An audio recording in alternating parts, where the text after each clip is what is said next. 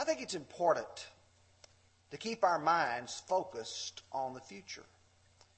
For us to think about where we will be and to think about where the Lord's church will be 5 years from now, 10 years from now, where it will be in a generation. Will the church at Bobby Branch be strong? Will you be faithful?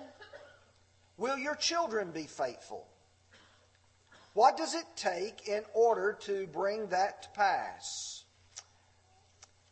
For a few minutes this morning, I'd like to talk to you about some role models. And our young people are being starved for positive role models. When I was a child, I remember thinking about some people who had done some great things.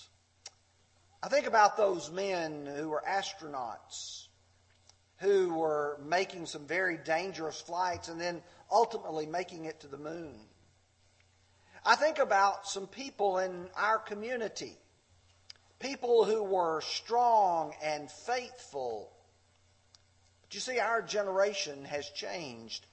I spent quite a bit of time over the last couple of weeks trying to read about young people to find out how the reason they think, particularly the ones called millennials, and also to try to think about what they're facing. And the truth is if you look and see the musical artists today, you've got the little spoiled brat known as Justin Bieber, and I'm not saying anything other than reality. And you've got a young lady who grew up with such promise, who's just become as vulgar and vile as anyone, Miley Cyrus. You think about the athletes. In fact, just a few months ago, Ray Rice was prosecuted for spousal abuse. Adrian Peterson was charged with child abuse and child neglect. We all know about the spoiled bad boys that are a part of all of the professional sports. They're certainly not good role models. You think about our politicians. I didn't even list any names. I think all of us know that to try to find a politician that a person feels like they could say, oh, this person here is honest and he's noble and he's a public servant. Do you realize that your young men and your young women are really starved for public people to be a good role model? And then I remembered something in thinking about all this, and I thought that's what I need to talk about. It's probably been more than 20 years ago. Brother David Sane came to speak on one of our lectureships. And he was still preaching at the Wood Avenue congregation at that time, and he came in and he said, we have a real successful program. It's called the Timothy and Tabitha class. Timothy for the young men, Tabitha for the young women. And I thought, wow, those are two really great role models. And I think it's worthy of our taking a little bit of our time for two things. Number one, for those of you who may be younger people and you're trying to struggle and say, I really wish I could find somebody that I could focus on in the Bible who would be a good role model. Well, I think we'll see that they are worthy of that. Then number two, I would like for those of us who are a little bit older to step back and recognize, are we instilling within our children the love for Bible characters, particularly like Timothy and Tabitha? Let's begin with Timothy. And what I want to do is present to you Timothy as the Bible presents him. To look at his life and to think about that. Timothy came from a racially and culturally mixed home. Notice with me, Acts 16, verse 1. Then he came to Derbe and Lystra. And behold, a certain disciple was there named Timothy, the son of a Jewish woman who believed, but his father was Greek. Now I want you to just mull over with me in your mind for just a moment or two. Was he Jew or was he Greek? It's just like a child who has a parent who may be Hispanic and one who may be what they would refer to as Anglo. Or maybe a parent who's black and a parent who's white. A parent who is Asian and a parent, in other words, a totally different background and culture. If you were to think about what would it mean to be Greek, I'd suggest to you the book of 1 Corinthians, particularly chapter 1 and chapter 2, would give you some kind of insight along with Acts chapter 17.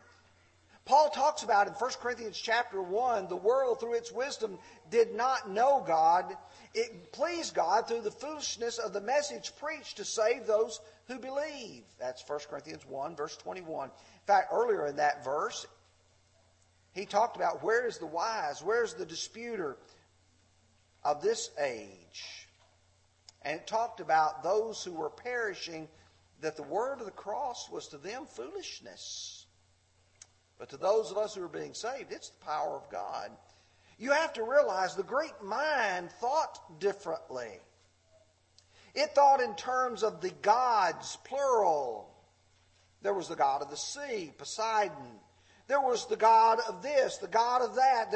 Their minds thought differently about things. Their culture was that of worshiping the human body and worshiping the pleasure that sometimes it brought. And yet you have the influence of a Jewish mother. What about religion? How would that change? You have a young man growing up in that kind of home. Acts 16:1 says that his mother believed, but in contrast, his father was Greek. Some of you may have grown up in a home where one of your parents is a believer and the other is not. You may have grown up in a home where you have one family that has a cultural background that is just entirely distinct from the other family's background. Timothy's mother and grandmother saw that he had a strong God in heaven religion instilled within him.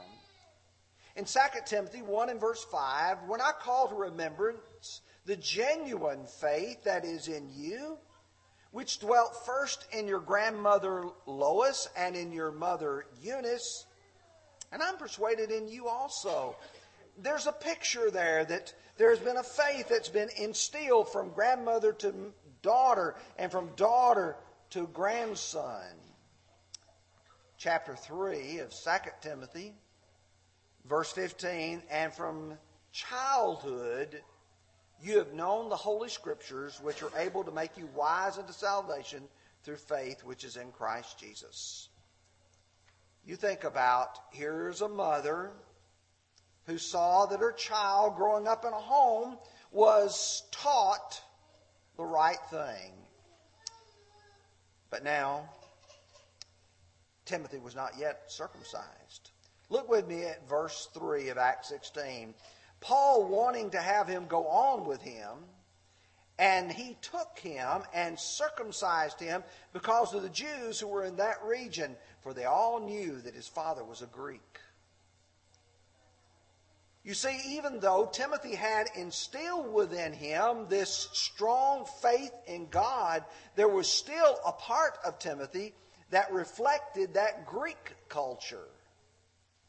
In the Greek mind, to be circumcised was a mutilation of the body. For the Jewish mind, it was a sign of the covenant.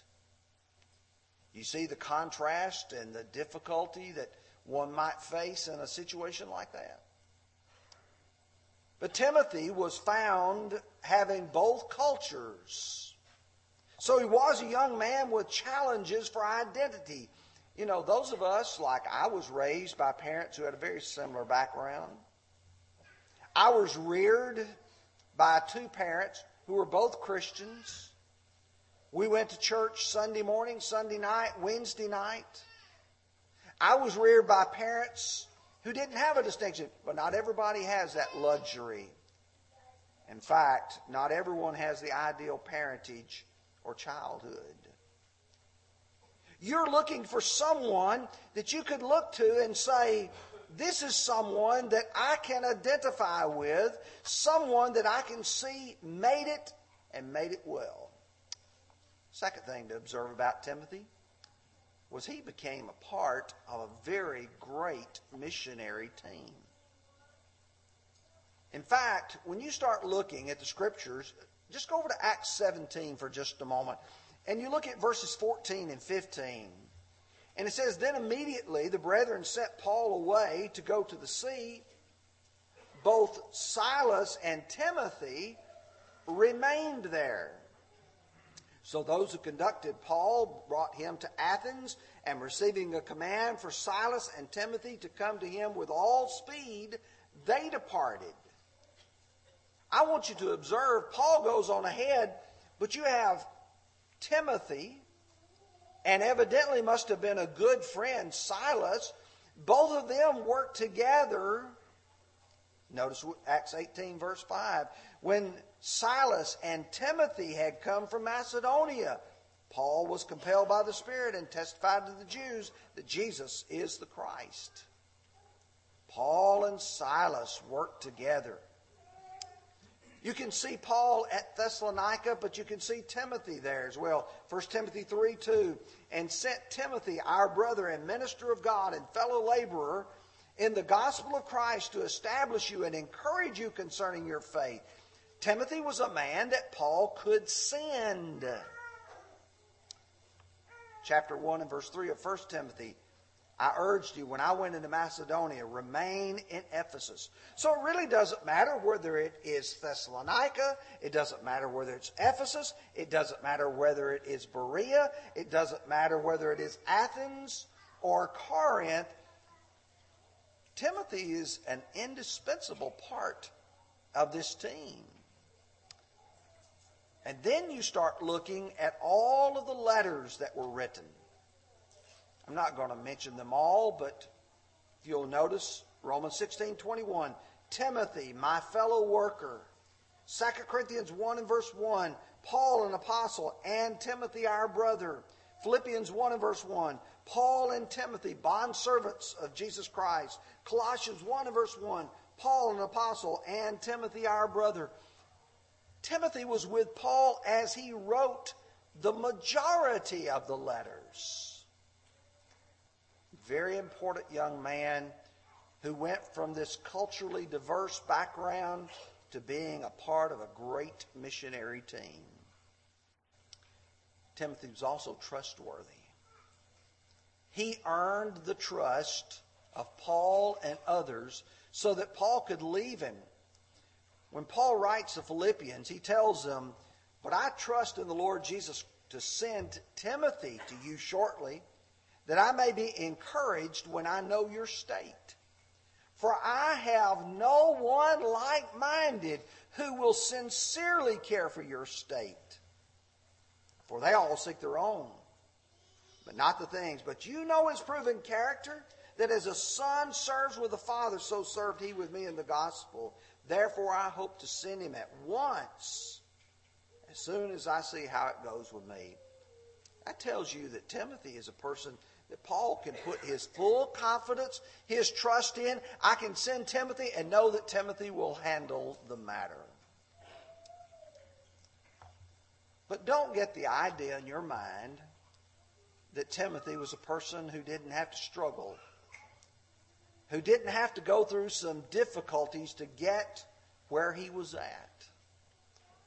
I'd suggest to you, when you look at Timothy, you'll find a young man who had people looking down on him because he was young. He had to earn respect while in his youth. 1 Timothy chapter 4, verse 12. Paul says, let no one despise your youth, but be an example to the believers in word, in conduct, in love, in spirit, in faith, in purity. till I come, give attention to reading, to exhortation, and to doctrine. You see, young people find themselves often growing up in a world where people say, you don't have any experience. You've not done anything that I can look at and say, okay, here is how I can trust you. Timothy is able to demonstrate to others the way he's living that he is worthy of their respect. But Timothy also was a man who was somewhat hesitant to step out and lead. Here's a young man who is a little bit timid. He's a little bit man with a shaky confidence. When Paul writes him in 1 Timothy and in 2 Timothy, he says, do not neglect the gift that is in you, which was given to you by prophecy with the laying on of the hands of the eldership. Chapter 1, verses 6 and 7 of 2 Timothy, therefore I remind you to stir up the gift of God, which was in you through the laying on of my hands. For God has not given us a spirit of fear, but power and love and of a sound mind. Timothy, step up. You've been given talent. You've been given ability. Use it. Timothy was able to watch and learn, and then to be able to teach others. In 2 Timothy 2, verse 2, and the things which you have heard from me among many witnesses, commit these to faithful men who will be able to teach others also. And Paul had already told him back in chapter 4, verse 6 of 1 Timothy, he says, if you have carefully followed my doctrine, my good faith, you go to 2 Timothy 3:11, and he's talked to chapter verse 10, he said, but you have carefully followed my doctrine, my manner of life, purpose, faith, long-suffering, love, perseverance, persecutions, afflictions, and he goes on and on. Timothy was a man who was able to listen and learn. So, okay, let's look at these admirable characteristics. Summarize them, if you will. He appreciated and learned from a godly mother and grandmother. If you want someone to be a good model to you, learn to appreciate your parents. Appreciate and value those parents who instilled godly values in you. Timothy did. He had a cooperative spirit, capable of working well with others. You can't accomplish what Timothy accomplished unless you're able to get along with people, unless you are able to work with people. I'm amazed sometimes how some people come along and they feel as if everything's all about them. That's not Timothy. Here's a man who understands I've got to work with other people. I've got to cooperate with other people to get things done, and he did. He earned trust and dependability. Young people, if you want to find someone to look up to and say, this is someone I can be like, here's a man who comes and says, okay, when he tells you something, he'll do it. And he will live up to it. And he passed what he learned on to others. Now let's talk about Tabitha for just a little bit, because you young ladies, you need some real positive role models as well. Some women that you could look at and say, oh, this is a person that's got some things that I need to embrace in my life. Brother Ken read to us just a few moments ago from Acts 9, beginning with verse 36, going through verse 43. And that's all we know about this woman, Dorcas or Tabitha. I'm not going to reread that. I do want to draw attention to a couple of things in this passage. Notice with me verse 36. At Joppa there was a certain disciple named Tabitha, which is translated Dorcas. This woman was full of good works and charitable deeds which she did. Drop down to verse 39.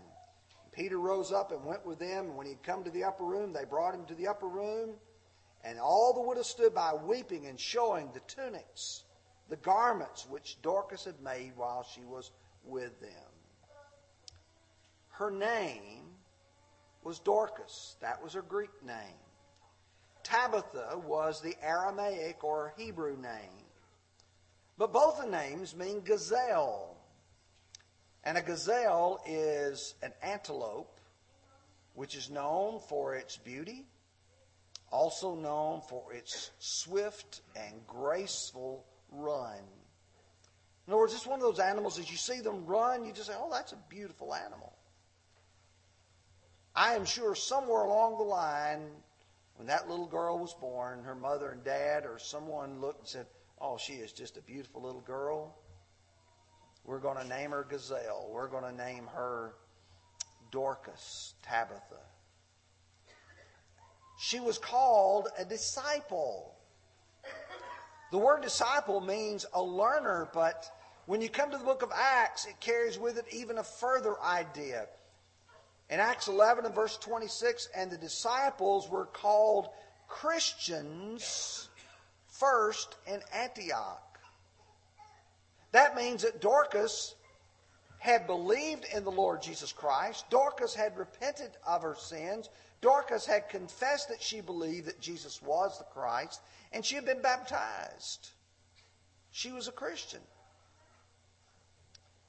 The text says in verse 36 that she was full of good works and charitable deeds. Those words are similar, but not identical. When you start thinking about good works, the Bible says that Christians ought to have them in their lives. And the Bible also, as we will see in 1 Timothy chapter 5, enumerates some of these. For instance, Ephesians 2:10, we are created in Christ Jesus for good works. Colossians 1 and verse 10, being fruitful in every good work and increasing in the knowledge of God. 1 Timothy 2 verse 10, he says, but which is proper for women professing godliness with good works. But when I get to chapter 5, he's talking about some women like Dorcas or Tabitha, well reported of for good works. And then he begins to explain what that means. If she has brought up children, she's lodged strangers, she's washed the saints' feet, if she's relieved the afflicted, if she has diligently followed every good work. I want you to know, for those of you who are women, that when you give birth to a child and you rear a child, you are doing a good work. You are fulfilling one of the very purposes for which God made you. For the bringing of children into this world and providing those children with a godly example. We've already seen that with regards to Eunice for Timothy and Lois for Eunice. If she's lodged strangers, washed the saints' feet. You know, there's sometimes very menial tasks that all of us are called upon to do.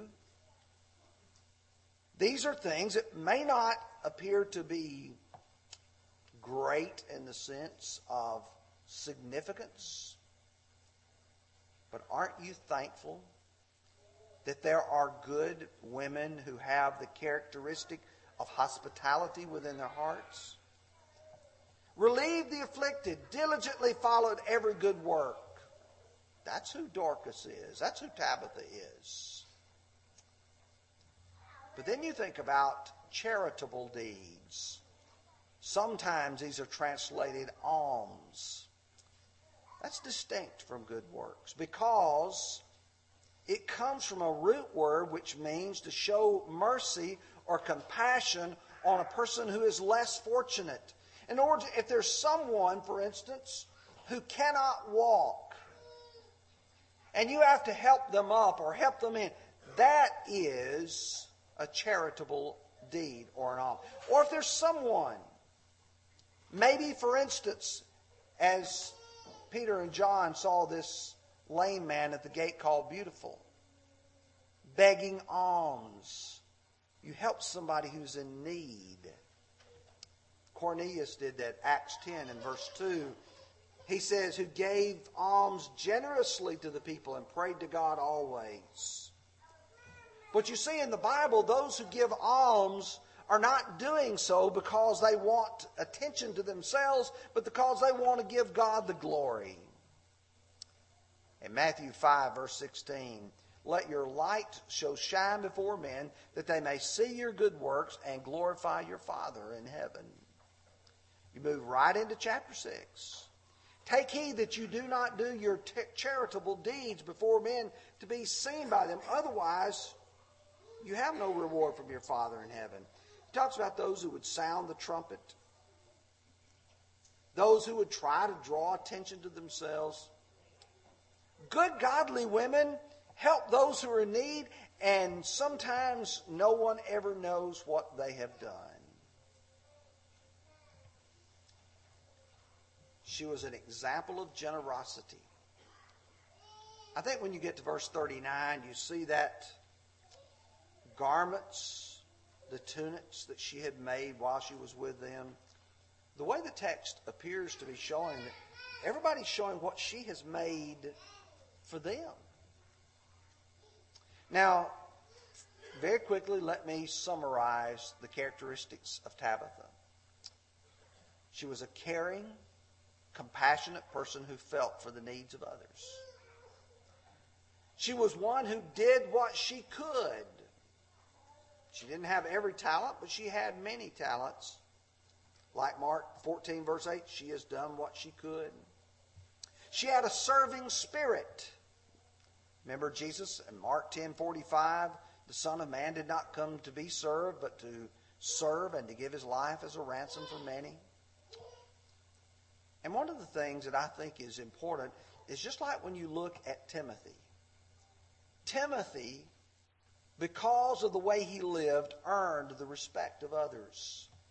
When you look at Tabitha, you see that here she is at her funeral. And everybody is weeping and crying because they miss this good, godly woman. Proverbs 22 verse 1 says, a good name is to be chosen rather than great riches, and loving favor than silver and gold. That's what she did. Ecclesiastes chapter 7 verse 1, a good name is better than precious ointment, and the day of one's death than the day of one's birth. I see in Tabitha a woman that was fully appreciated and loved by all those round about her. There's some great role models in the Bible. Not perfect people, because none of us are, but still faithful people, godly people. Now let me ask you, those of us who are a little bit older, am I living my life like a Timothy, like a Tabitha, such that others could look at me and say, they would make a good role model as well? Paul would say in 1 Corinthians 11 and verse 1, imitate me just as I imitate Christ. In Hebrews 6:12, that you do not become sluggish, but imitate those who through faith and patience inherit the promises.